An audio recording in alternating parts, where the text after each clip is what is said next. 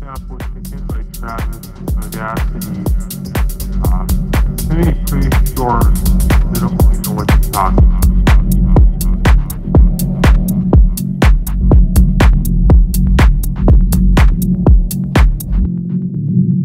I'm Laura London, and this is a special quarantine edition of Speaking of Jung. Everything Jung wrote was based on an experience. Jungian psychology isn't about ideas, it's about experiences. This quarantine series is based on my personal experiences with interesting people. Joining us for the 16th episode in this series is author, publisher, and filmmaker Walter Bosley. He is a former counterintelligence agent turned researcher who now scrutinizes the classified manned space program. He has been employed by the FBI, is an inactive reserve officer in the United States Air Force, for which he served as a special agent in the AFOSI, that is the Air Force Office of Special Investigations, and, following his military service, spent 6 years as a counterterrorism operational consultant. After 19 years in national security, he became a licensed private investigator in the state of California, where he also runs his small press publishing company, Lost Continent Library, founded in 2002.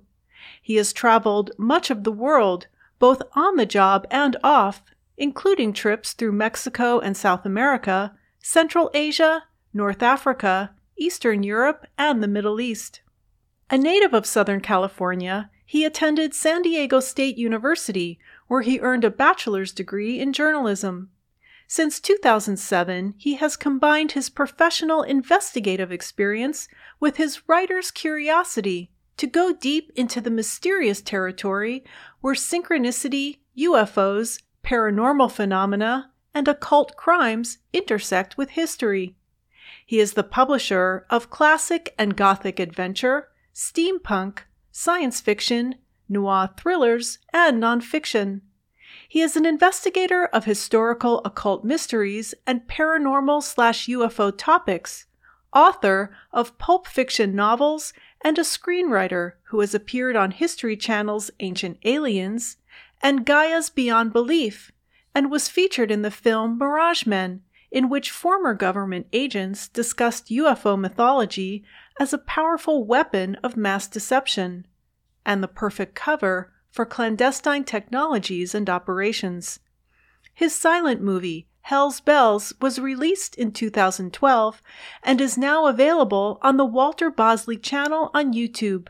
His books include Confessions of a Spooky Mind, the 3-part Empire of the Wheel series, the 4-part Secret Missions series, Latitude 33, Origin, The Mystery of Ingersoll Lockwood, and Shimmering Light, Lost in an MK Ultra House of Anu, a story of paperclip Nazis, Roswell, UFOs, a lost race, and perception management, and it is the subject of our talk today.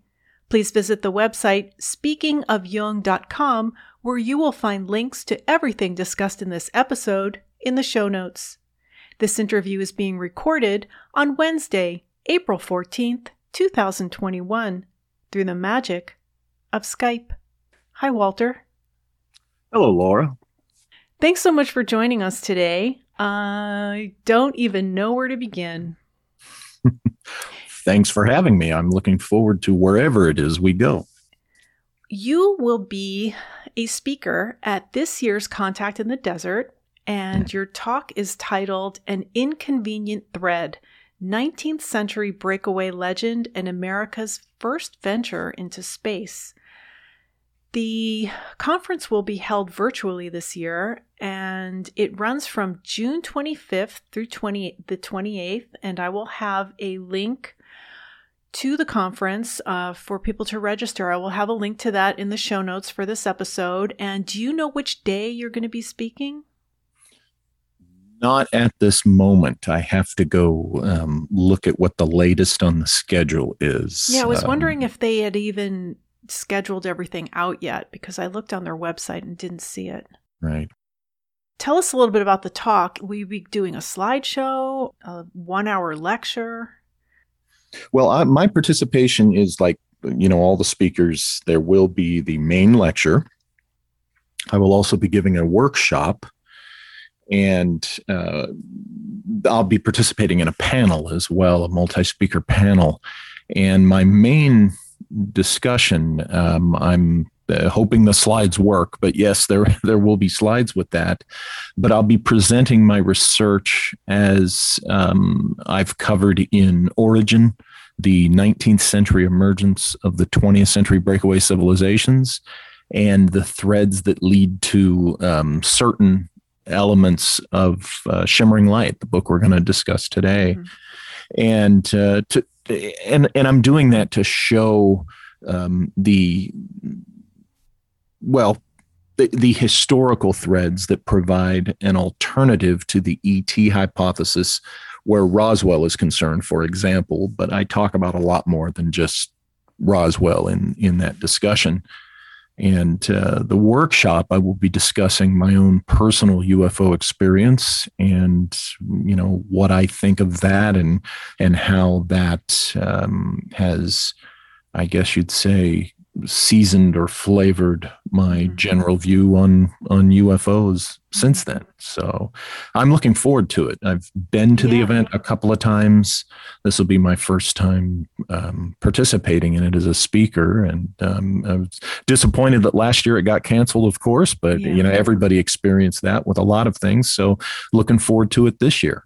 Yeah, I'm looking forward to it too. There are a lot of speakers that most people have heard of and will know of. And let's see, Whitley Strieber, who I had on a couple weeks ago, he will be speaking. Ralph Blumenthal from the New York Times, who will be a guest in May, he will be speaking. And there are a few others. I don't have a list in front of me right now because I'm just really focused on you. And you said that you're also going to be on a panel. Do you know what the title of that panel is or what the subject matter is? Not off the top of my head at the moment. I wonder how they're going to do the panels because I keep using the word attended. Conscious Life Expo was in February, and that was done virtually as well. But that was just a single speaker at a time. So I wonder if they'll do the panel kind of like a Zoom call. Yes, it'll be a multi-screen Zoom call kind of thing, I'm pretty sure. And I'm sure it will have to do with some aspect of UFOs. And I say that people think, well, that's what Contact in the Desert everything is, but not every speaker there necessarily talks about UFOs. So I'm pretty sure though the panel that I'll be on will have something to do with the UFO subject. And people can register for the conference now. As I said, I'll have a link in the show notes, or you can go to contactinthedesert.com, and they have different packages that give you different kinds of access. I have to be careful because I typically don't edit these quarantine editions. So you're hearing me raw here, folks. Okay, so I wanted to ask you, you've written so many books, and you and I wanted to mention this in the beginning. You and I did, I don't know what to call it. We did a talk together that you recorded, and it's available on your YouTube channel about your silent movie, Hell's Bells. And yes. I think we talked for about 2 hours. I can't remember how long that was, but it was kind of a Jungian interpretation of your silent film. And so there will be a link to that as well in the show notes. But what did I want to say? I wanted to ask you about Shimmering Light specifically because I love this book, and I also love your book Latitude 33, but I don't think that there's enough time to cover both. So maybe you can come back to talk about that. But would you tell us firstly, why you titled it Shimmering Light? Well, the book towards the end gets into the subject of the legendary Tuatha De Danann, who they're figures that date back to ancient Celtic fairy lore and the shining ones or the shimmering ones, so to speak. But at the same time, it's a story of me looking at my dad's story when he was in the Air Force, and he was from West Virginia and he got stationed out in California. And he was stationed in California during this time in his life when all this weird stuff, was going on with this Air Force segment of his life. And the Eagles song, Hotel California, just kind of the beginning of that just reminds me of, it makes me think of a young guy like my dad in the late 50s, driving across the desert to report to his duty station, and the lyric up ahead in the distance, I saw a shimmering light. Yeah.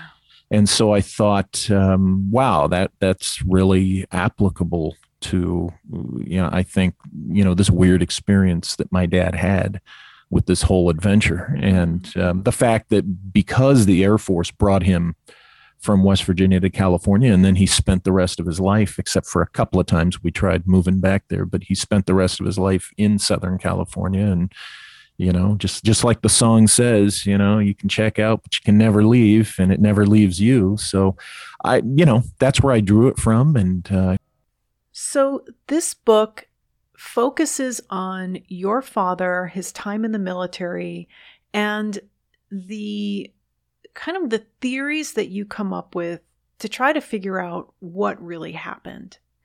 And you've written a lot of books, and I've been listening to you do interviews for many years now. So I have a lot of background, and some of the listeners, I'm sure maybe a majority of the Speaking of Jung listeners are probably not too familiar with your work. So we need to give a little bit of background, and perhaps you can share with us what led to you writing this book. Well, it is a different book in my personal catalog as a writer than the other ones, in the sense that it doesn't have the connections that, for instance, the Secret Mission series in some cases has to the Empire of the Wheel series, with some of the historical connections and such. But yet it's not entirely a standalone. What's really strange about my personal experience as a writer of nonfiction is that every single one of my nonfiction books so far have had a couple of threads running through all of them, even when I didn't initially think that they had anything to do with each other. Those threads would appear. And they do likewise in Shimmering Light. At least one of them, appears. So on the surface, superficially, it doesn't look like these books would have any connection. And yet they do have, these couple of threads. But what made me want to write Shimmering Light was, since 1974, I had heard my dad's story that I go into in the book. Mm-hmm.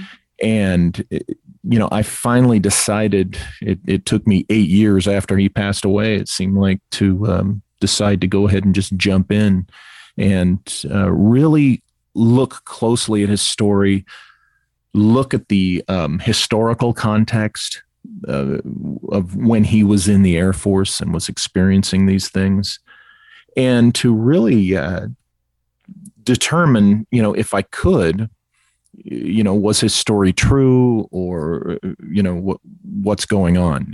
What is the truth? Can I get close to the truth?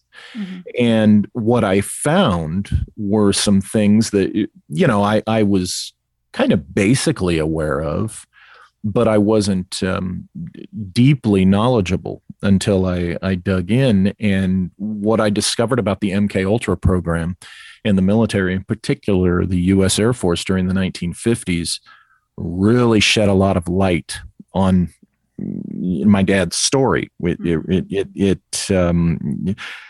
In other words, there was no way to ignore the historical context of when my dad was in the Air Force and what was going on with MK Ultra and what was going on with the U.S. Air Force space program, which a lot of people don't realize existed in the late 50s before NASA was ever stood up. In fact, the Mercury program, the famous one that's depicted in the movie and now the series on Disney, The Right Stuff, that started as a U.S. Air Force program. The design of the capsule, the design of the suits, the whole thing was a U.S. Air Force program, and then it was taken over by NASA in October of 58.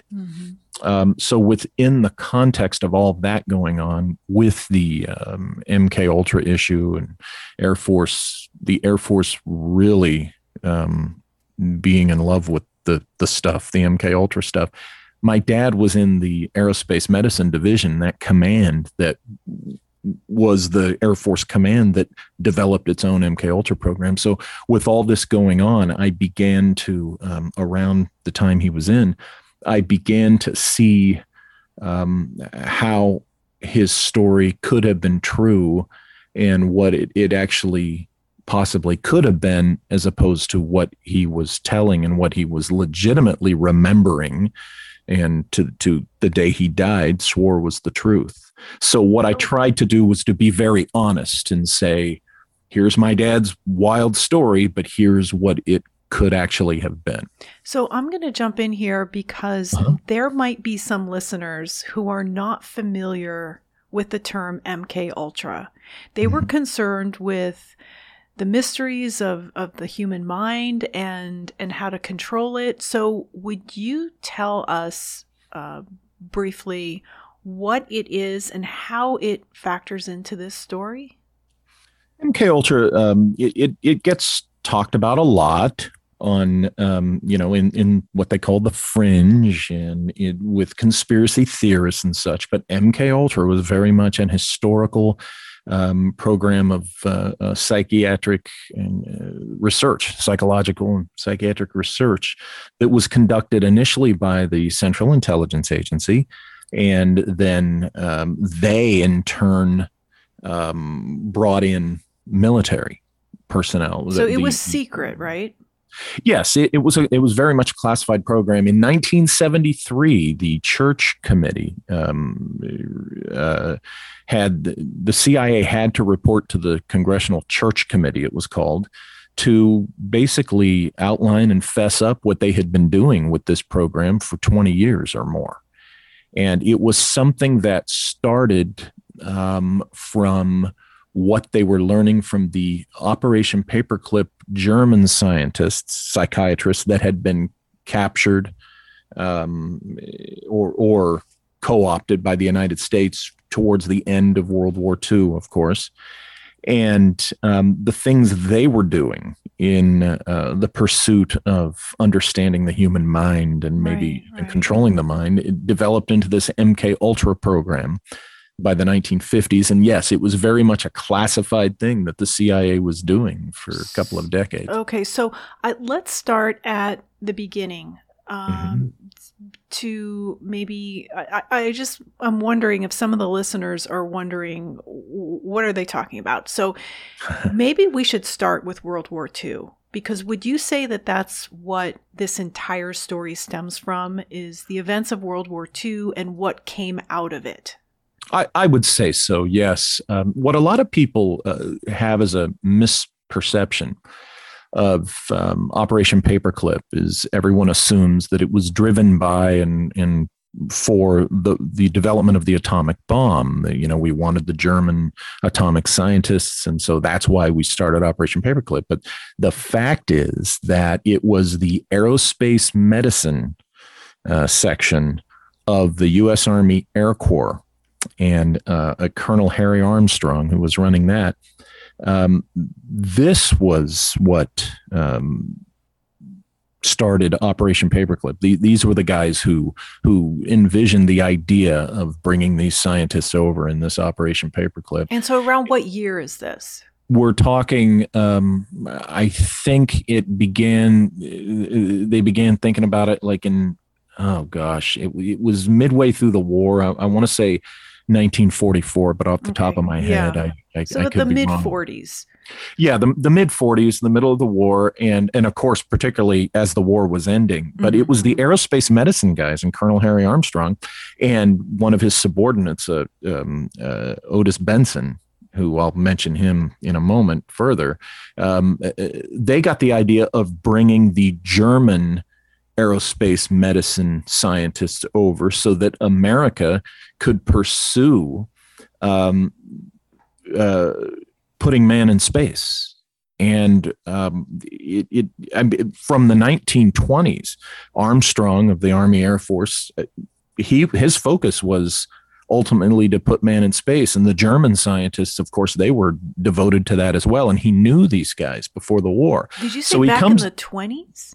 Yeah, it dates back to the 1920s, the origins of this idea, and it all started it really started with aerospace medicine, because if you're going to put people in space, they've got to stay alive, right? So aerospace medicine was part of the U.S. military.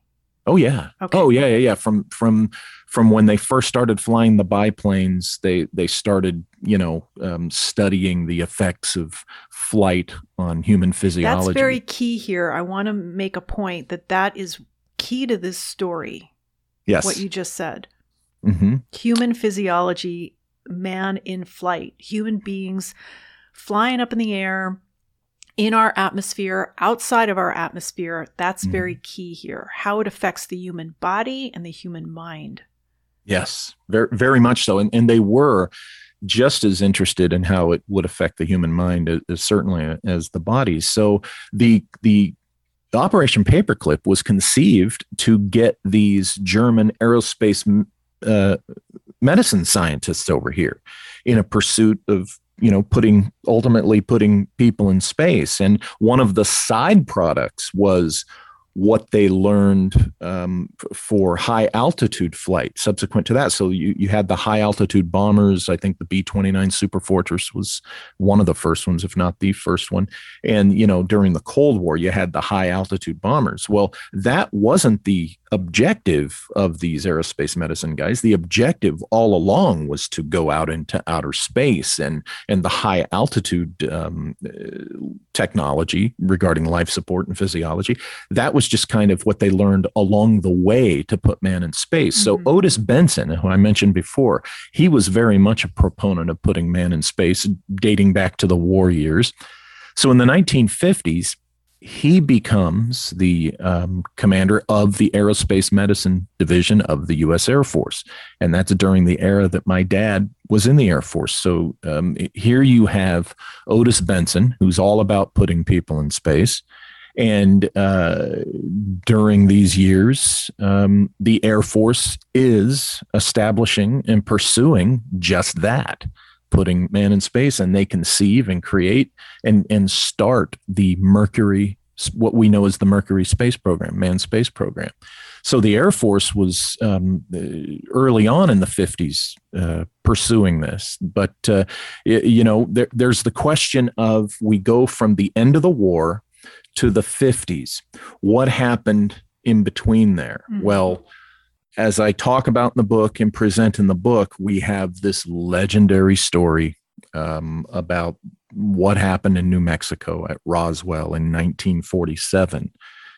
My personal view, which I lay out in the book, is that Roswell can be explained by these very things I'm talking about. During the war years, there's this interest in putting man in space. The war ends, and we have all these Operation Paperclip German scientists, many of whom are aerospace medicine scientists, plus the rocket engineers and the aerospace engineers. And here they are in 1947, a couple of years after the war ends. Here they are in New Mexico with their American counterparts at classified location, with all the money that, thrown at them at the time that they could want. They're working in secret. It's my view, and I suggest this in the book, I don't know this for sure, but it's my view that whatever really happened with this Roswell mystery, this New Mexico mystery in 1947, had to do with, in my opinion, the first American attempt at putting man in space. So and Mm-hmm. I was just going to say that the first flight of an airplane by the Wright brothers was in the early 1900s, right? 1903. 1903. Yeah. And it wasn't long after that we wanted to put men into space. Oh, there were people thinking about that. Yeah, but during that time as well as before that time. You had people thinking about this for a very long time, and before especially we could even fly.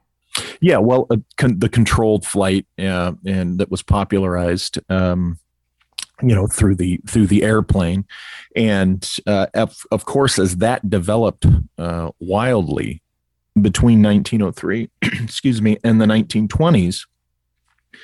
This encouraged the manned space enthusiasts. And yes, by the 1920s, they were these guys seriously thinking on this and pursuing research. And then the Manhattan Project, that was this secret project in Los Alamos, New Mexico, which is not near Roswell. I've been there. It's kind of between Santa Fe and Taos, sort of.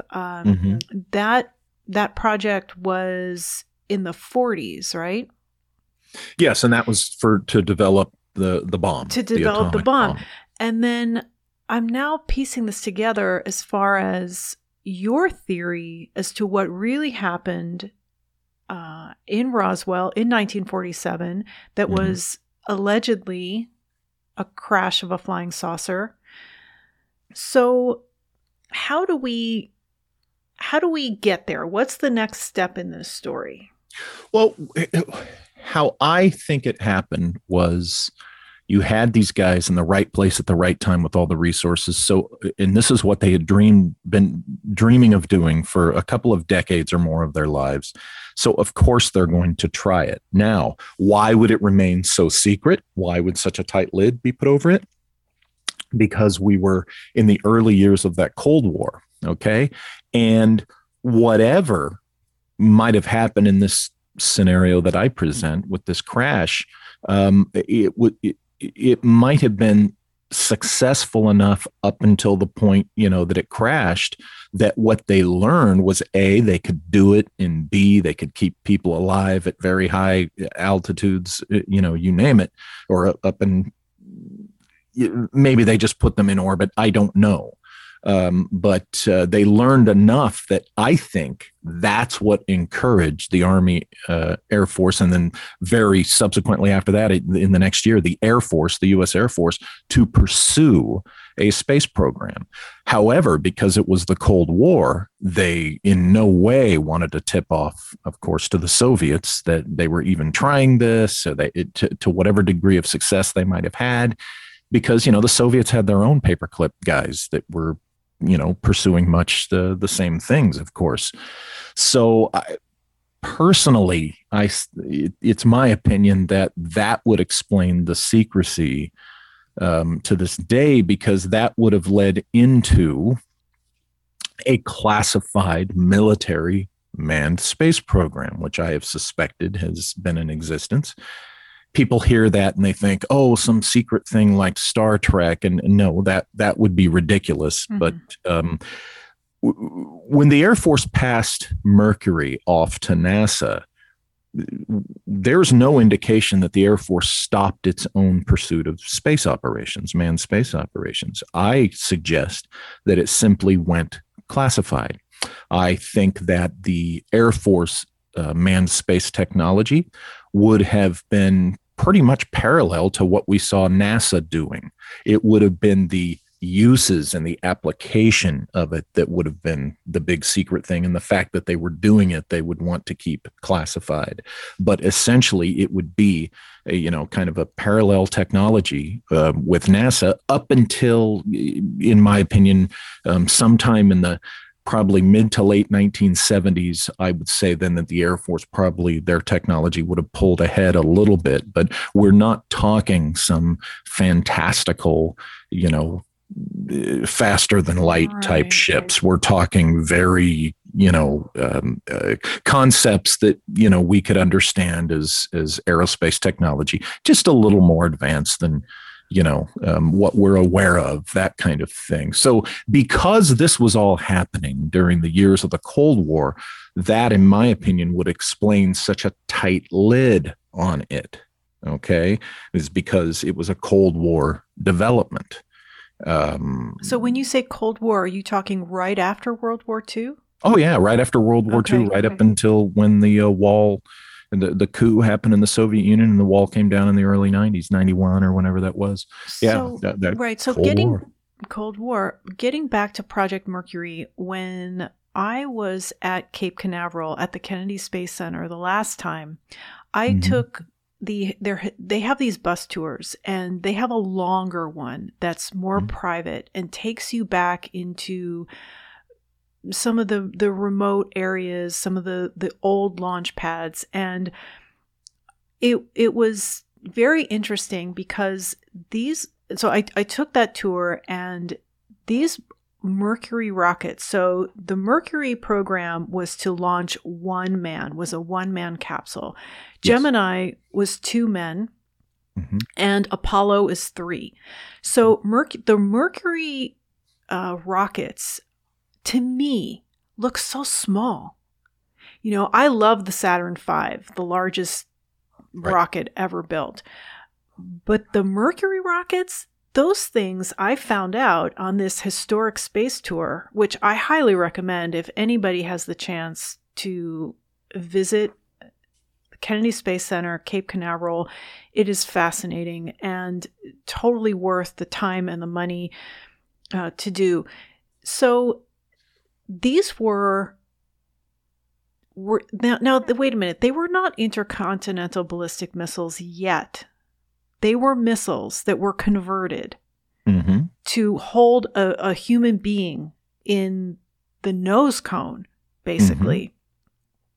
Yes. So you're saying that, well, what are you saying? If anybody's lost, I'm trying to piece it together here, where we're going with this. Well, here's where we have to go out on the limb of speculation. You have to look at what we know was being developed and pursued at the time and look for clues of a development, an extent of development that might have remained classified. And in the what we call the X-plane series, we have that potential. Okay. At the same time that rockets indeed and missiles were being developed, you have the Air Force pursuing, these manned craft that are, controlled flight, and they're essentially space planes. The Air Force, at the same time that rockets and missiles were being developed, the Air Force was pursuing this series of X-planes, the X-1 and on up to the X-15, and this was a development of a controlled flight, aircraft / spacecraft.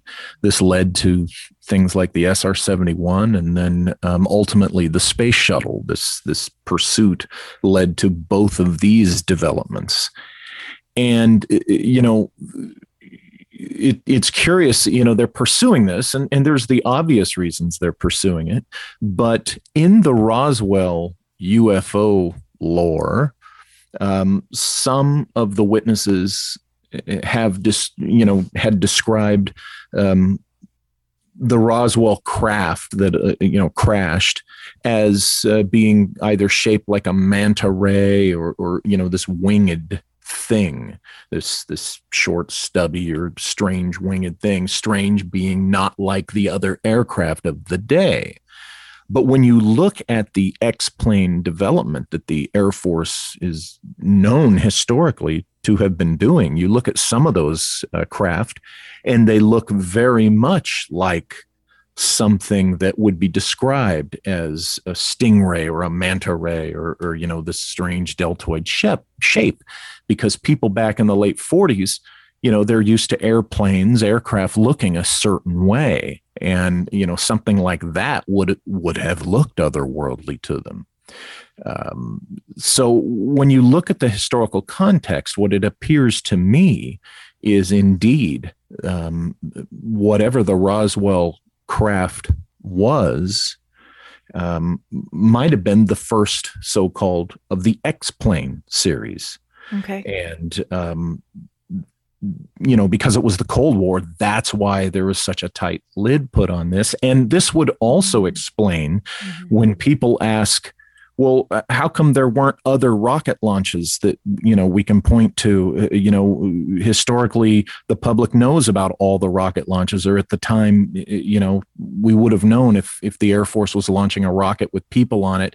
Well, if they weren't putting people in space on rockets, but they were putting people in space with these X craft, secretly, then nobody would have known about that, because that kind of thing could have taken off at night, and it would cover up manned space flights. So World War II ends in 1945. Project Mercury didn't start till 1958. And that Project Mercury was part of NASA, because NASA was formed in 1958, and that was public. And I always wonder, yes, this is what we're being told, but there's got to be a lot of stuff we're not being told. And I'm fine with that. That's part of national defense. I'm fine with that.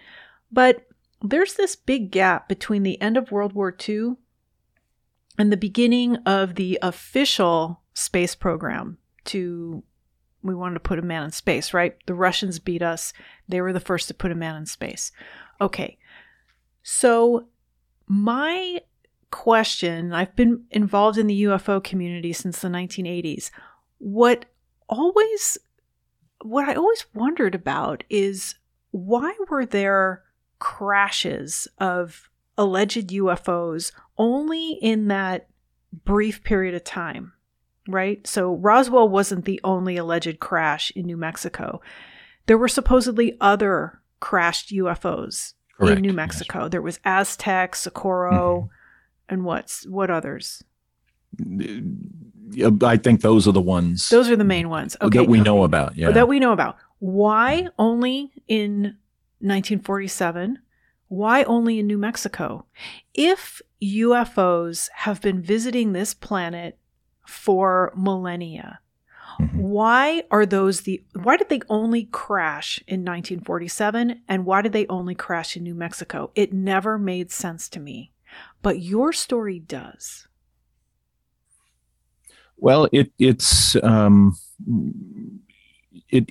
the historical context, when you, and this is what the reason I conclude this is I think this is what I found by digging into that historical context, by knowing from personal experience how the Air Force works, how these things, work in general, and particularly classified programs and pursuits.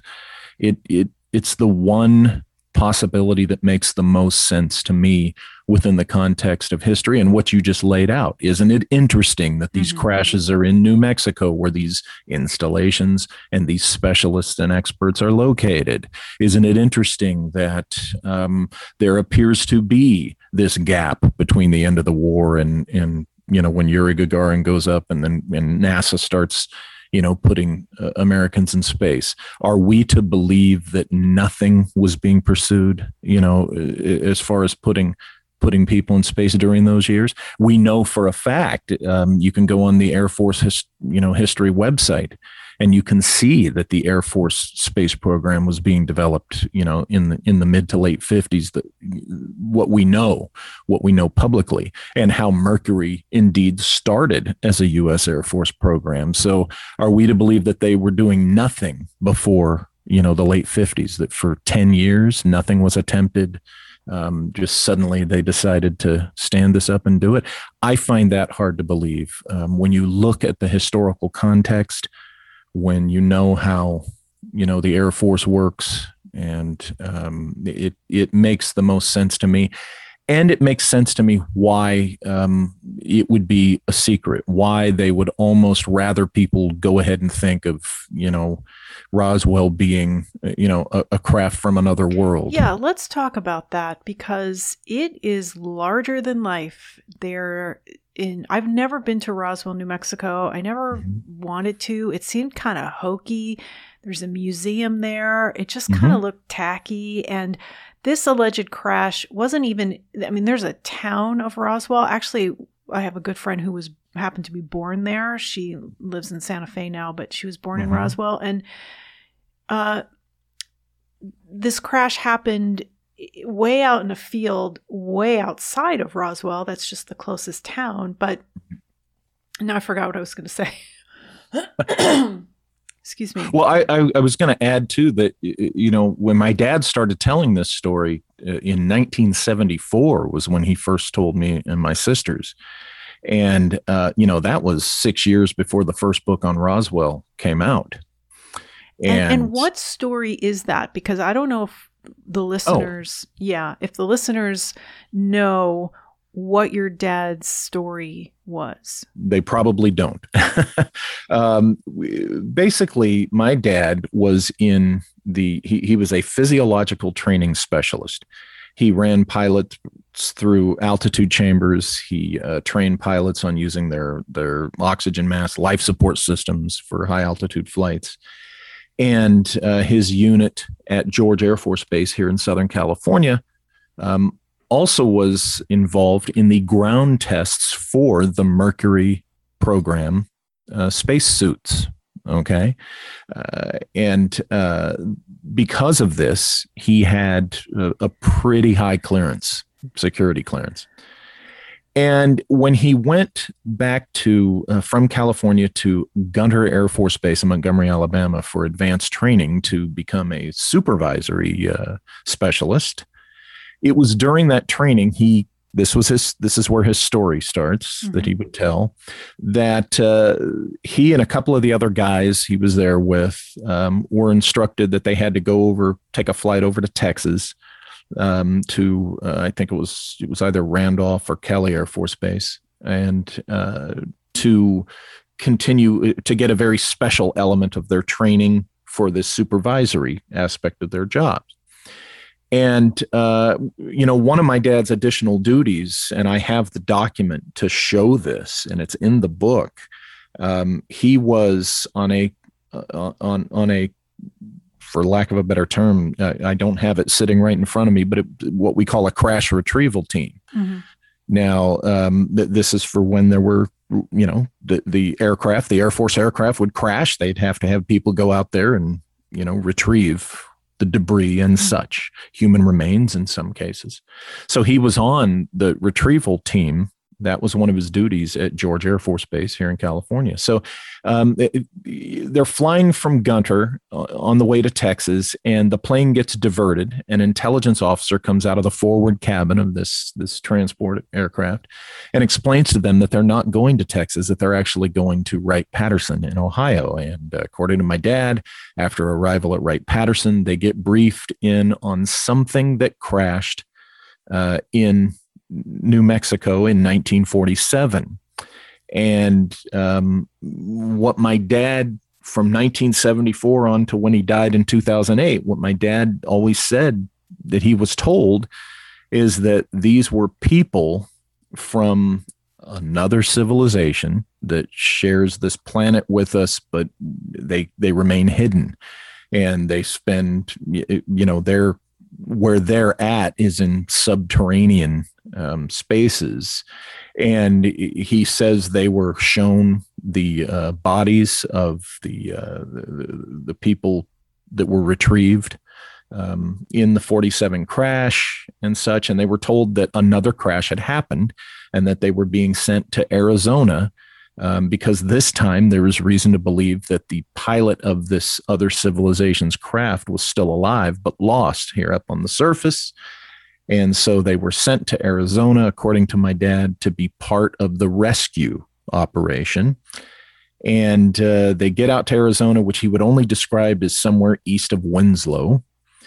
And allegedly has an encounter in this subterranean cavern with people who live down there, and the guy he's with gets killed, and that's where the story would end. And my dad would get very emotional at that point, and that's where the story would end.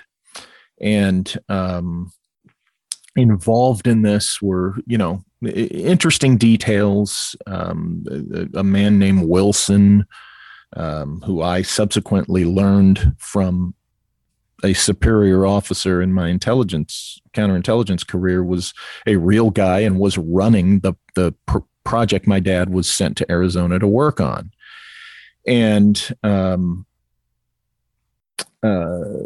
I was encouraged by this individual to get my dad to talk about it more. But as you can understand, this sounds like just another crazy story in the fringe world of UFO conspiracy theory. Well, I have a couple questions.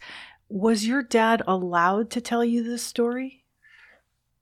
Well, here's the thing. Subsequent, and I go into this in the book, technically, you're not supposed to talk about projects you worked on, but and that was an issue I had. It's like, okay, why is he telling me this story? Particularly when I started my own career and understood what you're not supposed to do and such. And I'm being encouraged to get him to talk about it more. And I'm being told that he indeed was in Arizona. It was an underground facility operation going on. There was this Wilson individual running it, a civilian. So that's part of my what's going on here. And now a part of me, probably the kid, wants to believe in this story of this underground world and civilization and this hidden, group that flies these amazing, weird things and such. But the other side of me is an adult who, was a federal agent, is a military officer, has been an investigator, understands that, you got to get to the truth of things, no matter what you want to think they are or want to believe they are.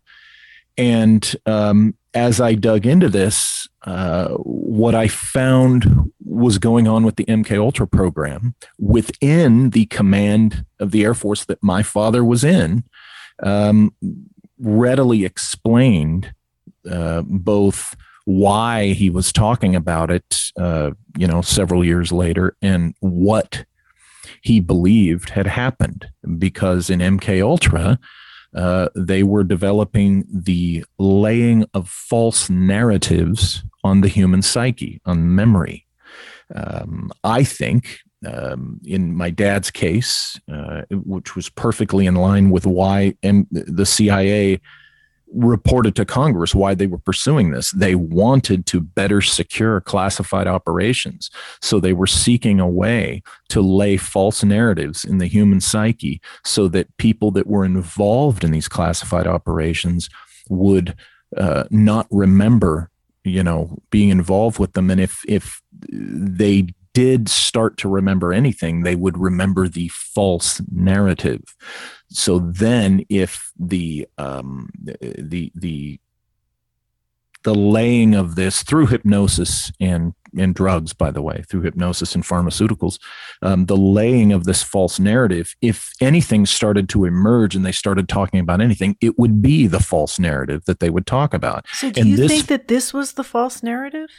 I think it's very possible within the historical context of all this. It's very possible that the Wilder story my dad told is the false one. It is a false narrative, and it makes sense. Yeah, my other question, I just don't want to let this go. I'm sorry to jump in here, but was there anyone else who told the same story your father told, or was he the only one with this version of what happened? You have a guy named Phil Schneider who in the 80s emerged with a similar story, who claimed that as a contract specialist, whatever it was he was doing, I can't think of it off the top of my head, that he went into the underground and encountered extraterrestrials, and there was a shootout, and people were killed, and this wild story. Now, subsequent to his run in ufology of about a decade, Phil Schneider ultimately committed suicide, and FBI documents have since emerged that they saw him as someone who had psychiatric problems. Now, I don't know of any connection Schneider would have had to anything my dad did, because my dad's time was in the late 50s. But it's a similar story, because in my dad's story, when they encountered the underground people, they startled each other, and the guy my dad was with was, according to my dad's story, killed by a device that one of these underground people were holding. So you have this recurring theme of, in the underground, in a shootout and stuff. And what does that tell me within the context of what we're talking about? It tells me that this might be a common false narrative that, gets laid into the subconscious of individuals. Yeah, but there's just an N of 2. So we only have 2 people ever coming forward with this story. So there's no one else that was with your father or corroborated his story? The only thing I ever got towards any corroboration was, like I said, an individual who was senior to me during my career, who told me that the basics of it, that, my dad was told what happened at Roswell. Yes, he was out in Arizona. It was an underground facility, and that I was encouraged to get him to talk more about it. Okay, so your father eventually told you this story, and what I was curious about is he had a security clearance, right? Yes. And so he knew what he could and could not tell you. Yes, and I could tell even he was holding back, now, and remember what I wanted to say earlier was he tells me this story, my sisters and I, the story for the first time starting in 1974. Well, that is about 15 or 16 years after I think the narrative was laid into his subconscious. So it took about, that long for it to start breaking down to where he started talking. And of course, theoretically, within this hypothesis, he's starting to tell the false narrative. And, so that makes sense to me within the context of MK Ultra technology and development and what they were pursuing and probably achieved. Okay, so before we get into the psychological aspect of this and talk more about MK Ultra, I still want to make sure I fully understand that your father had a security clearance. Yes. He was on this mission, which you go through in the book. I mean, you start off chapter 1, you talk about the zipper. Chapter 2, you verify the fact that he was indeed in the military and where he was stationed. Yes. You talk about Wright-Patterson Air Force Base, the tube that stings like cactus needles, which was the device that was allegedly used by the underground people that killed your father's partner there, a fellow Air Force guy, right? Right. And according to the story. Yeah. According to the story. So what happens when, this must just be me, what happens when I read a book and then I talk to somebody on this podcast about the book? I can't remember what we talked about versus what I read. So I don't know if the audience is lost. So do you know what I mean? So I want to make sure that that you tell us about these underground people. These look like human beings, right? Yes, according to my dad, according to his story, what he learned about them was that they had gone underground thousands of years ago when there was a natural cataclysm on the surface of the planet. This is stuff that's right out of both pulp fiction of the early 20th century, but also has become very popular in the UFO fringe culture and the New Age and things like that. Now, here's what's interesting about that. There was a gentleman, one of the doctors involved with MK Ultra, named Sidney Gottlieb, and he was very much interested in folklore and what we would call New Age concepts and ideas. He was very much involved with Dr. Ewan Cameron in developing this ability to lay false narratives in people's subconscious. And he was one of the ones active during the time my dad was in the Air Force.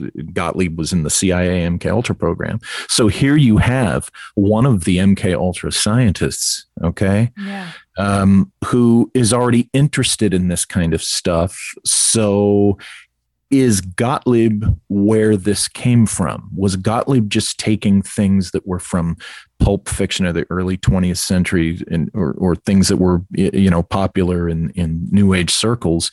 And was he using that to create the false narrative, that was, for example, laid into my father's mind, if I'm right about this? Well, then I always wonder, well, where did that come from? Where did the idea for the pulp novels come from? And then if this is the false narrative, what is the real narrative? Oh, well, I do attempt to offer an hypothesis there. It goes back to what I said with, the United States Air Force was developing a manned space program. And if it was a classified manned space program, as I think it was, I think it's very possible that my dad, because he was involved with those things, was sent out to Arizona to be involved with the establishment, foundation, standing up, what have you, of some facility relative to a classified manned space program of the Air Force. And because of the Cold War, because this was the most advanced thing we would have been doing, and this would have been the biggest secret, I think it suggests to me that the Air Force was probably, in all good conscience, not realizing, years later, the bad things that could happen with MK Ultra. In all good conscience, I think what the Air Force was possibly doing was applying MK Ultra techniques to their personnel, and the personnel were willing to do it. In other words, they would have been briefed ahead of time. This is what we're going to do, and it'll help. It'll help operational security. You won't remember, and you won't talk about it. So it'll keep the whole operation more secure. Yeah, which was necessary. This was my hypothesis. So I think that would be one of the reasons that they would have done this, lay this false narrative in. Now, another reason they could have done it would be if something went wrong, and they needed to just make sure that person didn't remember, being involved. And I was told by this individual who's a superior officer to me during my career that something had happened, and the individual running the program, Wilson, ended up relieving my dad and a couple of others off of this project in Arizona. So because I don't know. All I know is that it was some type of alleged screw up or something, and they were booted off the project. And that, to me, coming from my operational perspective, could be a reason why they would apply MK Ultra. If you're no longer going to be part of the project, they don't want you remembering what you saw and what you were briefed in. Because remember, at the time, this would have been the biggest, deepest secret. So therefore, they would have wanted to do anything to keep it a secret. Even letting people believe that a crash was something from another world in order to keep the very terrestrial, down-to-earth, real explanation secret. And the real explanation being that this was the United States' attempt to put a man into space. In my opinion, yeah, that's my hypothesis. Yeah. In the 1940s, well before we actually did in the 1950s. So it was held secret, and I'd like to talk a little bit about secrecy because so many people in our community, the UFO community, are angry about the secrecy.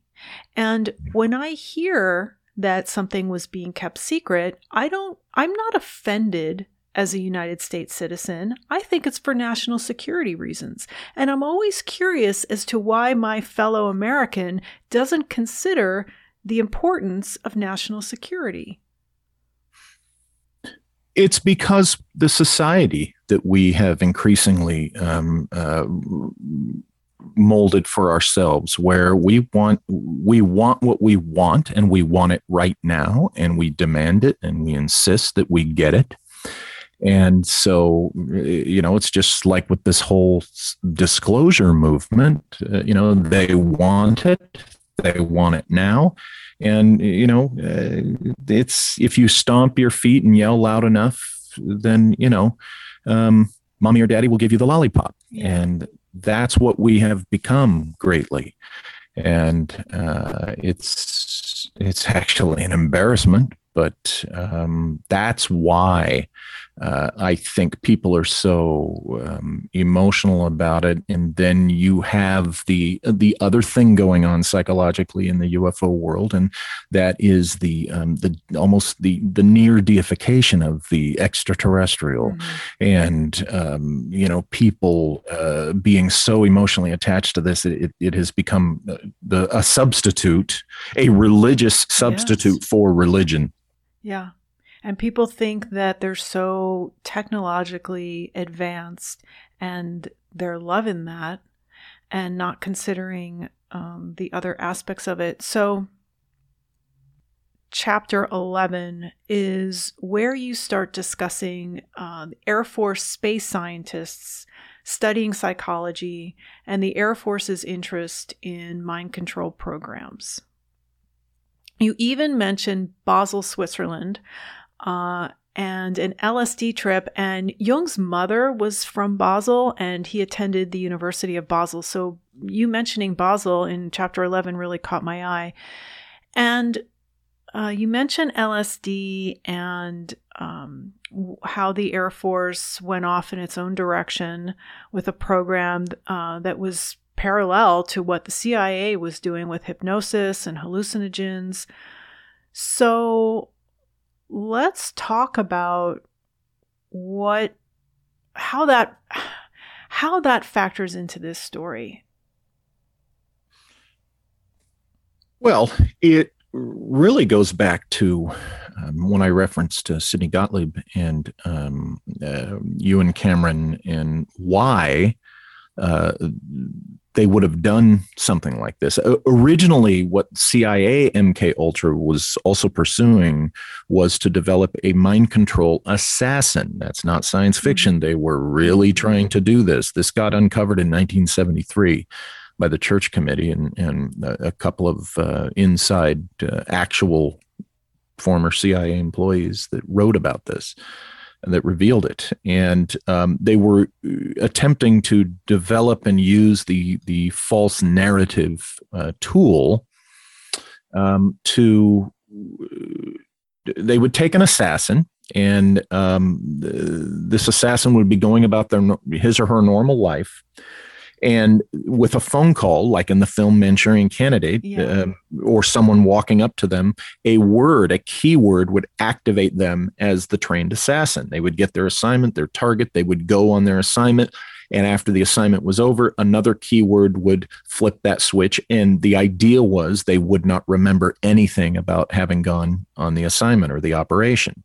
And that way, the CIA could have total 100% operational security. This is what they were pursuing.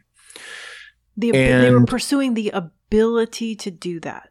Yes. Oh, actively, very actively. And a side product would be, of course, anybody working in a classified program, if it was deeply classified enough and they really wanted to ensure security, this idea of the false narrative could be laid in there. And this is one of the things that the Air Force aerospace medicine guys liked.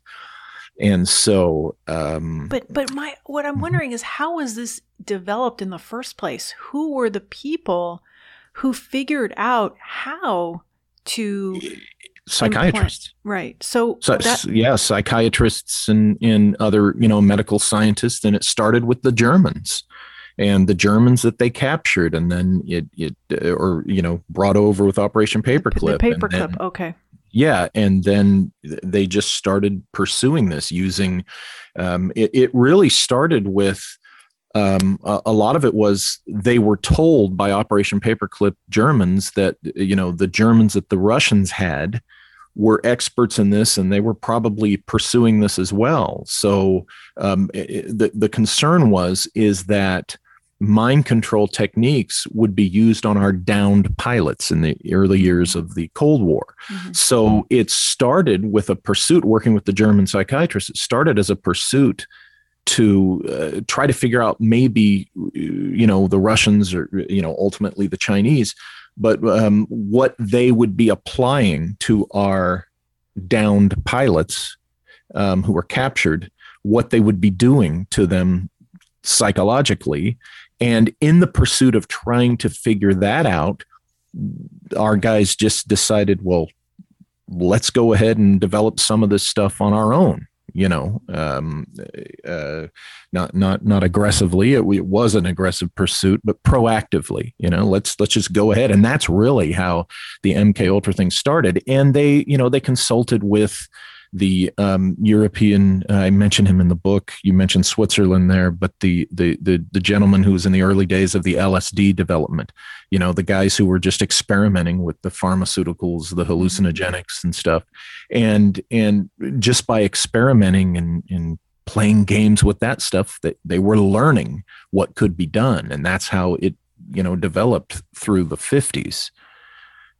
They got into the aerosol LSD, where they host a party at one of their undercover apartments in San Francisco, and they spray LSD from an aerosol can, and just to watch these people to see how they react to it. So this is how it was all trial and error. Yeah. They were doing all sorts of things, and it was through trial and error. And then the work with hypnosis. This is where Dr. Ewan Cameron, comes in. And Gottlieb, a combination of hypnosis and pharmaceuticals was how they discovered what they discovered and developed what they did. But as you said, this can break down over time. Hypnosis, definitely. Now, I don't know that much about LSD, and from what I understand, there's some people who don't recover from it, that it completely breaks them. Yeah. So what then came of this? I mean, what came after that? Who knows? In 1973, the CIA had to come clean before Congress.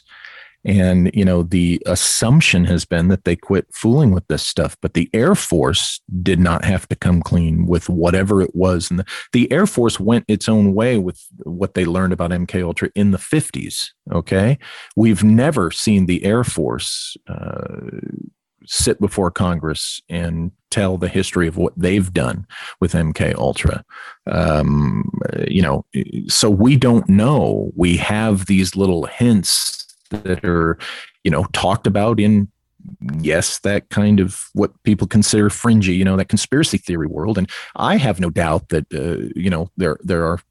there's facts, bubbling up to the surface in the midst of the fantasy, that gets talked about. You gotta know how to carefully recognize the facts, and you could probably piece together how far it's been taken, but we honestly don't know. One of the things that they were having a hard time cracking in the 50s was, how do they have a self-perpetuating reactivation of the hypnotic suppression? Okay. They wanted to come up with something that it would just reactivate itself.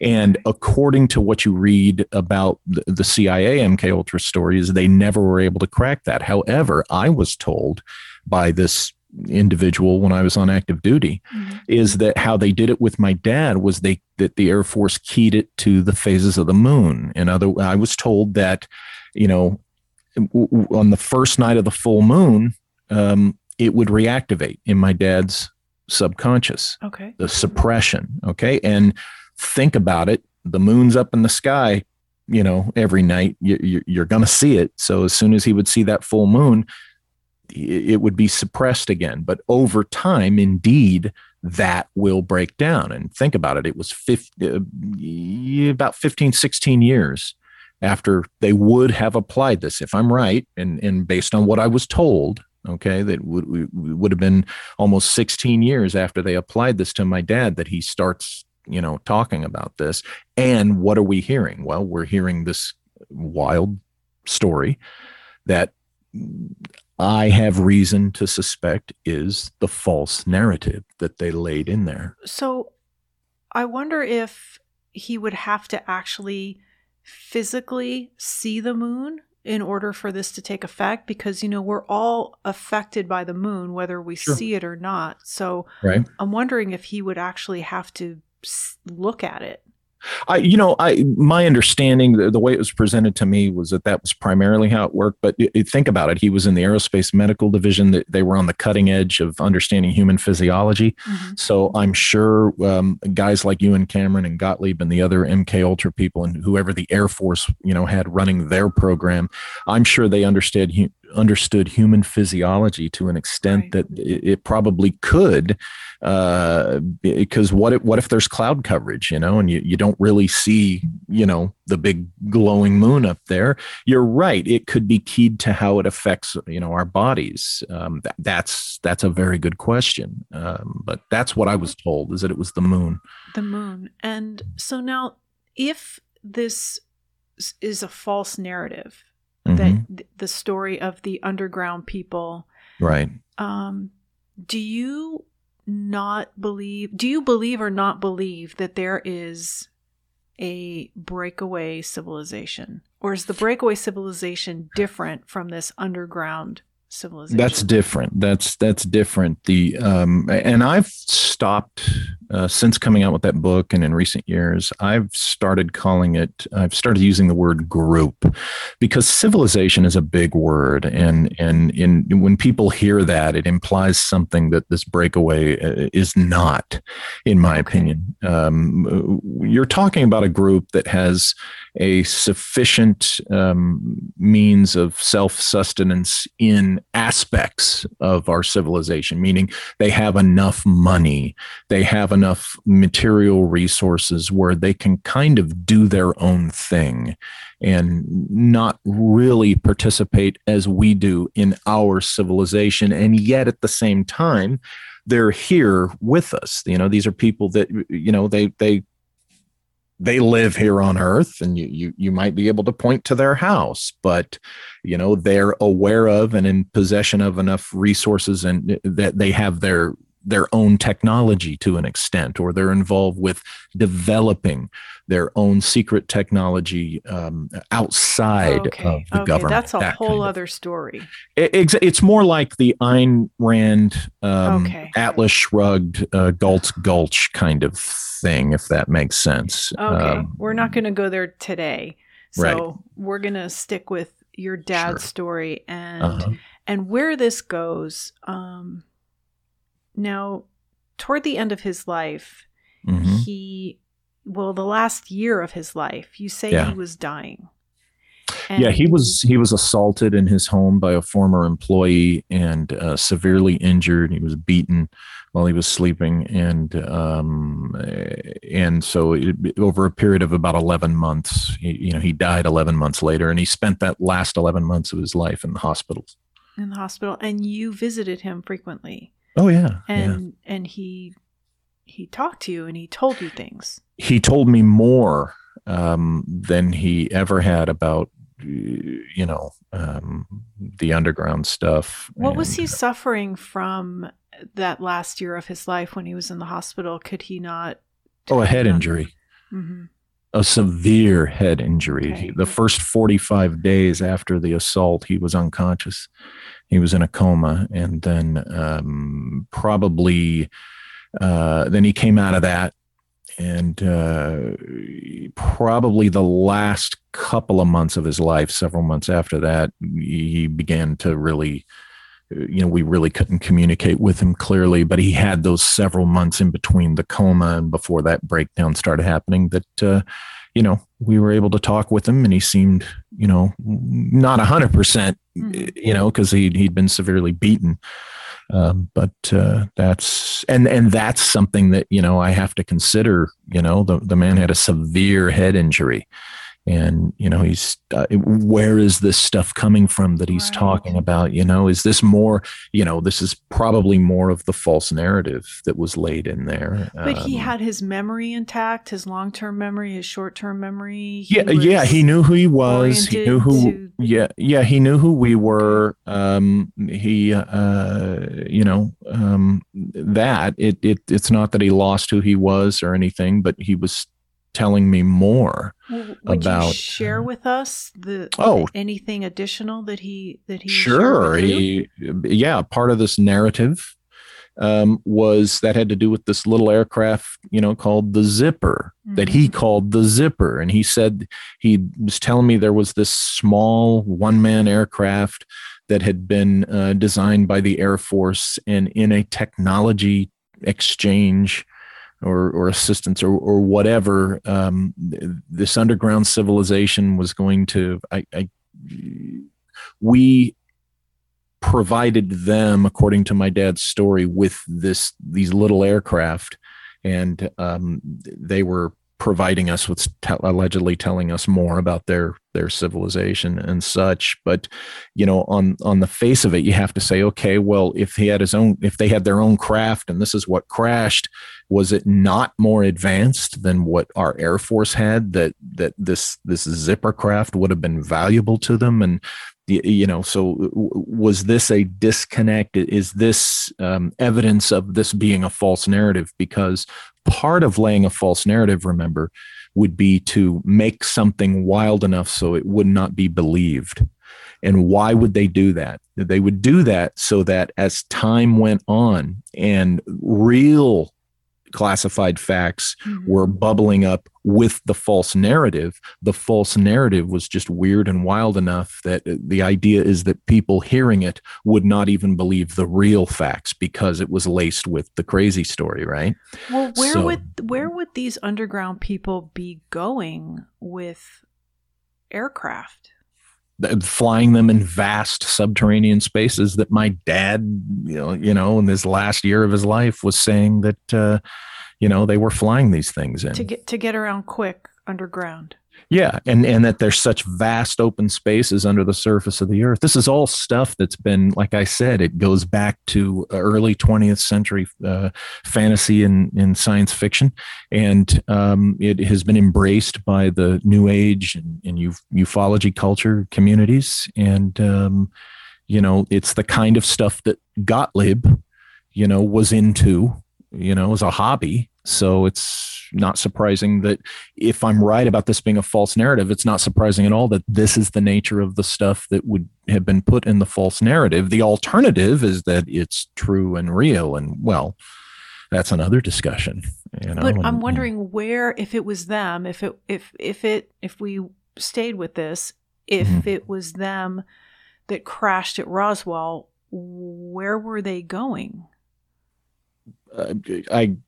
Who knows? That's something that's never, the ET people say, well, it was an ET craft coming here to observe and, check out Earth.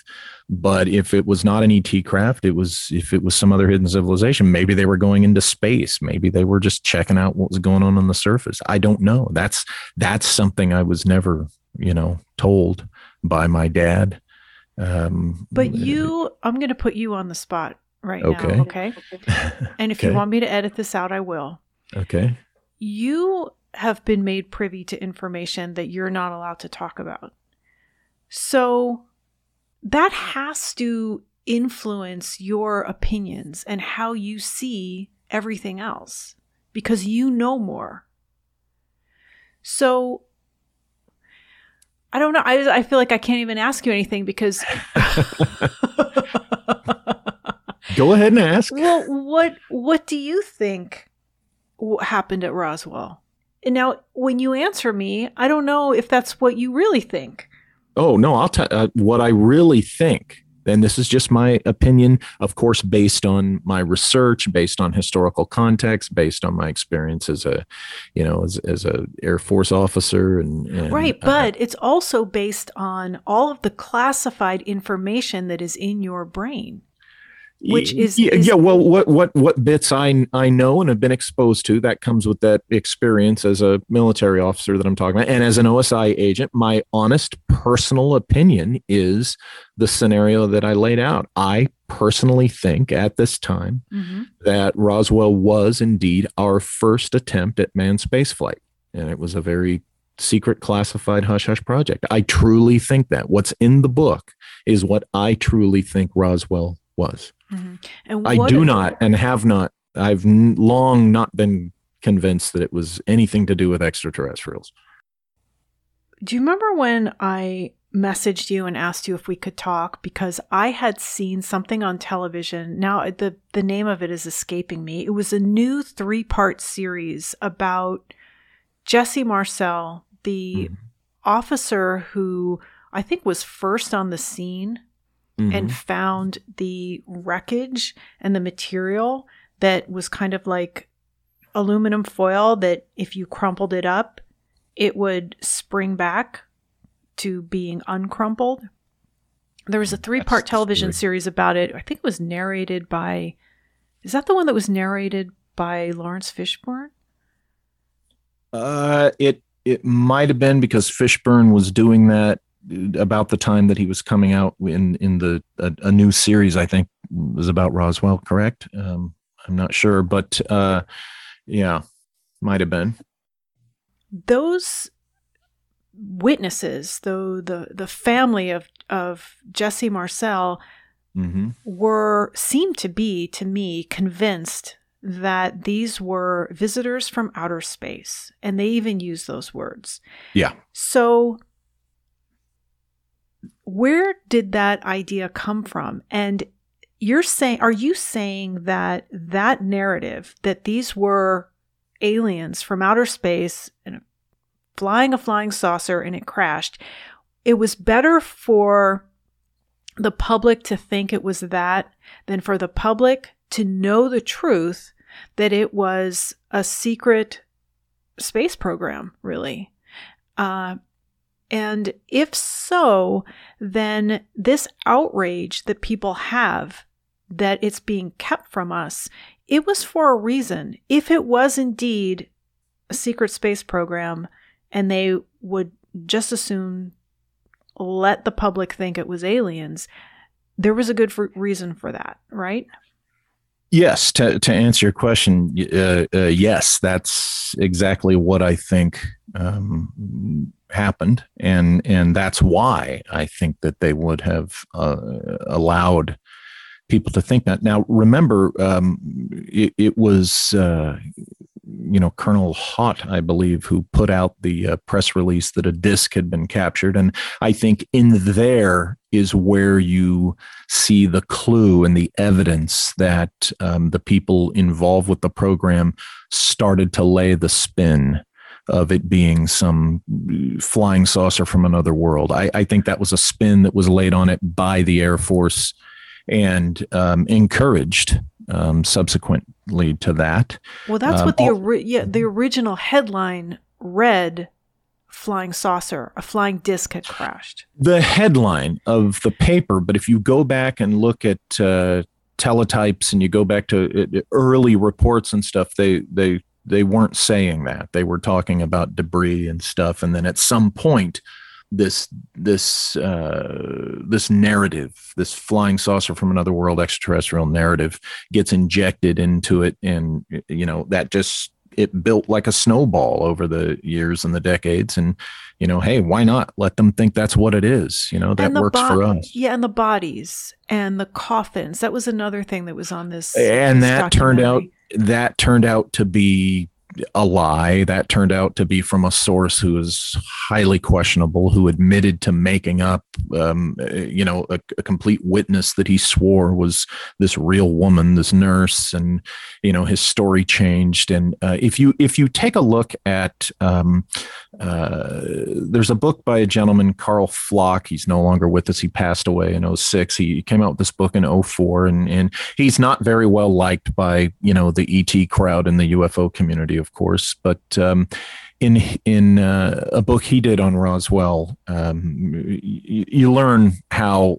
a lot of the lore has fallen apart because the alleged witnesses, were either not telling the truth or they were grossly misremembering or misidentifying things. And the whole ET narrative really had fallen apart by the early 2000s. And even Kevin Randle has, looked critically at it, his own research and some of the things he found with it. But this critical analysis that, really broke down the lore naturally gets ignored by the folks who either have a stake in the ET hypothesis or just choose to believe in it. But a lot of the things people point to, no offense to Colonel Marcel, but, it's not likely that Colonel Marcel, Major Marcel then was read in on this secret space program thing. So naturally, he's going to be allowed to think what he wants and told part of the spin narrative. And that in those days, and even now, if you don't have a need to know, that's just the way it is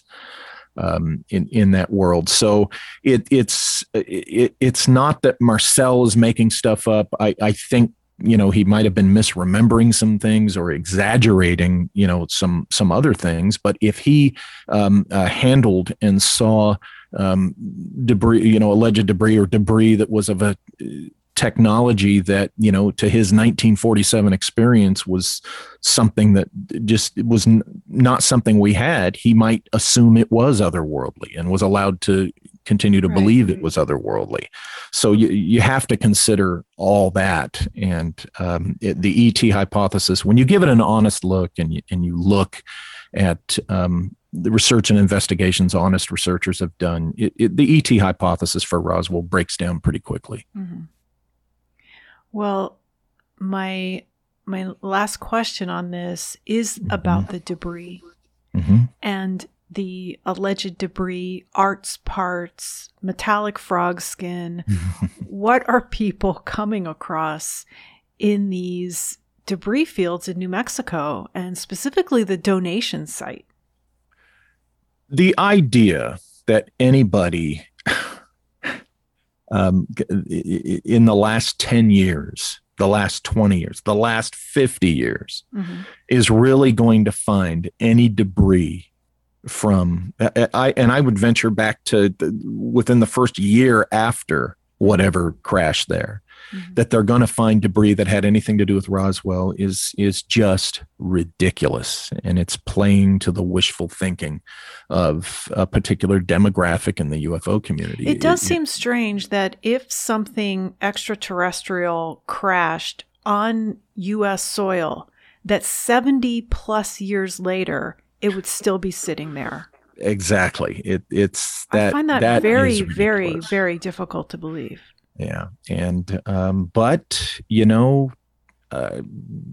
people, they want to spend the money to be taken on a tour out there, and they want to read this stuff. And it's the most popular narrative, on Roswell, and was for decades. And, as I said, about 15 years ago or so, when it began to seriously fall apart, that they just didn't want to hear that.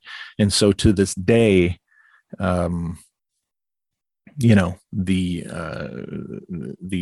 critical analysis of the ET hypothesis for Roswell either gets denied or opposed. So what could this material be that Linda Moulton Howe was in possession of? She sold it to TTSA. Whitley Strieber possesses some of the material. It's not anything. My understanding is it has been analyzed, and it's not anything that's otherworldly. That apparently it's a very common, what's the word for it? Debris, so to speak, in something to do in not smelting, but it just something that's very, not otherworldly, and that's being put. Even Art, you got to remember Art Bell, when he first was talking about this, he didn't believe it was anything otherworldly, and but Linda and Whitley do, and I'm curious as to why. Well, look, I'll offer a possible opinion on that, and that is look at the business they're in. Look at what their pursuit is. Their pursuit is to prove that extraterrestrials exist and that they're involved in that. They're involved in let's get disclosure and such. So it might be that that they're allowing their desires in that respect to maybe cloud their judgment with wishful thinking about some things, some aspects of it. But TTSA was willing to spend $35,000. Yeah, well, there's a lot of people laughing about that they spent that much money on something that I don't think she spent a dime getting, or it's but look at some of the other things TTSA has done. They touted a Mylar birthday balloon, children's birthday party balloon, as the first UFO classified photo that they released. Is that right? So yes. There's some people involved with TTSA that were part of our CIA, and sure, and Hal Puthoff, who is sort of hero of mine. That so if they're putting this story out, then is it because they want the public to think that, or did they really think it too? I honestly don't know what they were thinking exactly when they put out the Mylar balloon story. The Mylar balloon, alleged UFO. The cynical part of my mind wonders if that was something to discredit Tom DeLonge. If you recall, at that time, Tom DeLonge was the face of TTSA. But look who he brought on board. He brought on board, as you say, former CIA people, former national security people, retired a former deputy assistant secretary of defense, and these kind of people. And after about the first year, DeLonge kind of took a back seat as far as being the public face. And it's like, where is he now? He's like nowhere to be seen, at least as far as, the public face of TTSA. And Luis Elizondo and these former national security guys went to the forefront, and they came to the forefront with a very, a different narrative and presentation than what was being presented when DeLonge was in the forefront on this. So I wonder if it wasn't an attempt to do just that, move him to the background so that they could bring up a narrative that they actually wanted to push.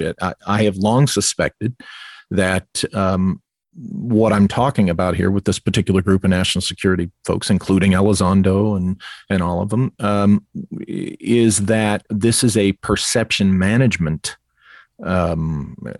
operation to it's perception management involving technology that we actually have. For instance, the alleged infamous Tic Tac video. I, from the beginning, thought that was some type of advanced U.S. Navy technology being tested. And yes, we will test things on our own personnel to get the actual real human response. For the longest time, TTSA and all its fanatics believed that was something that we couldn't possibly have. It's, from another world. And since then, Navy technology has emerged that has been developed for years and years. Remember, the Tic Tac thing happened in 2004, I think. And it turns out that it very likely is U.S. defense technology that was being developed at the time, just as several of us suspected. And I think that that's why these guys emerged as the big important team on TTSA. I personally think, in a nutshell, is that the national security, Department of Defense, in a way, they used TTSA. They used DeLonge and TTSA to put forth, what we're seeing from them. And it has to do with perception management. Basically, what do I mean by that? Have the public believe what they want. If if it's ET or what have you. But the intended target of the release of this technology and the showing off of this technology, that it's being spun as UFOs to the public, but the intended target would be the militaries of foreign nations, primarily China, and Russia. And it's their way of saying to them, because they'll know it's not UFOs from another world. They'll know that it's our technology. So it's this game that gets played on this subtextual level between our military and their military. Look what we've got, wink, wink. Our people think it's, something from another world. But the Chinese and the Russians will know that that's just spin for the public. And so the U.S. government would be happy for the U.S. citizens to think that it's extraterrestrial. I think that works. I think that's something that they've done in the past. That's what I talked about when I was in Mirage Men. That's based on what I learned while on active duty. That is my position, yes. Yes. And one question that I've had that no one has given me an adequate answer on is this whole thing about people in the UFO community wanting the United States government to come clean about the existence of extraterrestrials and extraterrestrial flying saucers, okay? Mm-hmm. Flying craft. Why has no other government on the planet come forth and admitted the existence? I personally think that is the greatest evidence for my personal position, and that is because those to be disclosed, these extraterrestrials, are the ones driving disclosure. I think they are the ones who, however they're doing it, whatever the agreement is, I want to be clear here. I have no problem with the idea that extraterrestrial civilizations exist. I have no problem with the idea that they've come here in the past. I have no problem that they continue to come today. I have no problem with the concept that we are in contact with extraterrestrial civilizations. None of that changes my position on these other things. And when you look closely, you see why I say that. But I personally, because of what you just said, just because the U.S. government doesn't want to tell, its people, okay, and okay, we might be able to influence and strong arm our allies into not saying anything either, but we have no control over whether the Chinese or the Russians would say anything about it, and they haven't either. So that indicates to me that if there are extraterrestrials to be disclosed, that it is the extraterrestrials themselves who are deciding when and if, or this could be an and or, the nature of our contact, the nature of what that extraterrestrial civilization is all about, could have something to do with, why they're not choosing to reveal themselves. But I think it might be that the ones that all these people are screaming, Americans are screaming and stomping their feet to be disclosed, they themselves might not want to be disclosed. And, that's pretty inconvenient.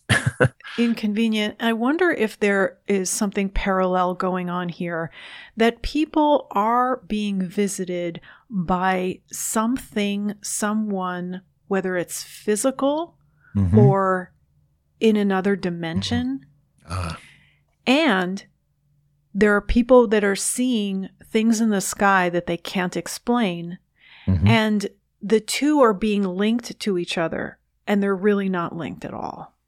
Oh, I think there's some of that going on. Yeah. I think people are jumping to an ET conclusion or assumption when they shouldn't. There's plenty of weirdness in our world and in our spectrum of reality. And it's something that would seem in some ways so otherworldly that you can understand why some people would jump to the extraterrestrial conclusion. And maybe in some cases, these things, or let's say they're beings, let's say it's an intelligence, they would want us, just like I say, the military would want us to think their technology is extraterrestrial. Maybe this intelligence, this otherworldly, interdimensional, so to speak, maybe it's easier for us to think of them as being, people from other planets as well. It's convenient. It's a convenient thing that people just in our times in the last century have really embraced and want to believe in. So let them believe that. Let them believe that. Well, we do need to wrap up because we're coming on 2 hours here. And that was one of my biggest questions, is why hasn't any other government on this planet come forth admitting the existence of extraterrestrials? And like you said, maybe we can control our allies, but we certainly can't control our enemies. Right. I was wondering, as we wrap up, if there was anything you would like to add. I would like to say real quickly that in the book, in Shimmering Light, I offer a case of an individual who disappeared a couple of times for days, military personnel, and then he would reappear. And it was a very strange story. Mm-hmm. And ultimately he disappeared, and the story was no one knew what happened to him. Right. And that was years ago. And was he abducted to another world by these other beings? Well, wouldn't you know it, but about 4 or 5 months after I released Shimmering Light, a book was written, a book was published in which they had found the guy and they interviewed him in the book, and he hadn't just disappeared mysteriously. He just left the military and went on with his life, just living, an obscure life. And so when people read my book, they're going to read that episode and think, oh my gosh, what a great mystery. Well, turns out that no mystery there, beyond which I think had to do with a counterintelligence operation, but that's a whole other thing. But I just want to state that if, when you read the book and you read that episode, it has been solved. But it was solved after I released my book, and in future revisions of my book, I will include that. And do you want to say the name of the book that you just mentioned that came out about it? Off the top of my head, I can't. I'll provide you with the title. Yeah, so if you I'll add it to the show notes. A show note or something. But I want to say this: the book. When you read the book, you'll notice that by the end of it, just like I said, hey, I have no problem with the existence of extraterrestrials. You bring up something which I also have no problem with, because I think I have had some experience with something that appears to fit within the lore of this ancient race of beings. Yeah. That is one of the threads of all my books. And here it is, of course, kind of within my dad's story. Mm-hmm. So the irony here is that even though I think my dad's story was a false narrative laid in his subconscious through hypnosis and probably drugs as well, for the purpose of, operational security. And even though there's reason to doubt the idea of the underground civilization and all that, this thread of these others, I can't, at this point in time, I can't really deny that, because between the stuff I've written and some of the personal experiences I've had, either these others are there, or there is somebody acting in a way that they're leaving their mark in terms of the lore of these legendary others, if that makes sense. A very human agency, somebody, if it's not these actual others, it's somebody who wants you to believe that it's the others. And I find that really interesting, particularly when that theme of these others turns up in all my books, even if they don't seem connected, through centuries. In the stuff I cover goes back 500 years or more. And here is this thread of this group of others. And I end the book with really not knowing what to say about that. Right. So it's, and that's where I'm at. I don't know what to tell you on that. I think my dad's story is what I think it is, and we've been talking about for the last couple of hours. But at the same time, there is something weird going on in our world, and there is somebody out there who appears to be, the others. And I think that's a mystery that it might be that it's the mystery of each one of us of our lifetimes. It is that we're not supposed to know the answer until the end. Well, I appreciate you sharing that. And I'm with you on that. As far as your personal experience with a UFO, the listeners are going to have to wait until your workshop at Contact in the Desert. I will be there virtually with Walter. It is June 25th through the 28th. You can go to contactinthedesert.com, or you could just look through the show notes for this episode at speakingofjung.com for links. And I look forward to hearing you speak about that. So as we wrap up, is there anything else? No, just thank you for having me on. I always enjoy talking with you about these things, and I appreciate having the time to tell this story. Thank you so much for sharing all of it with us, Walter. And maybe we can have you back to talk about some of your other books, because you've written a lot more on a lot of other subjects and that are equally as fascinating. So I look forward to that in the future. I do too. Please visit the website speakingofjung, that's JUNG.com, for more information on everything that was discussed in this episode. There you will also find all of the previous episodes of this podcast, which are available to stream or to download for free. This episode is also available on Apple and Google Podcasts, Spotify, and Amazon Music. And it will be available later in the week on our YouTube channel, Jungie and Laura. You can also listen to this episode on your Amazon Echo device, simply by saying, "Alexa, play Speaking of Jung on Apple Podcasts." Just be sure to pronounce Jung with a hard J. I'm Laura London, and you've been listening to a very special quarantine edition of Speaking of Jung.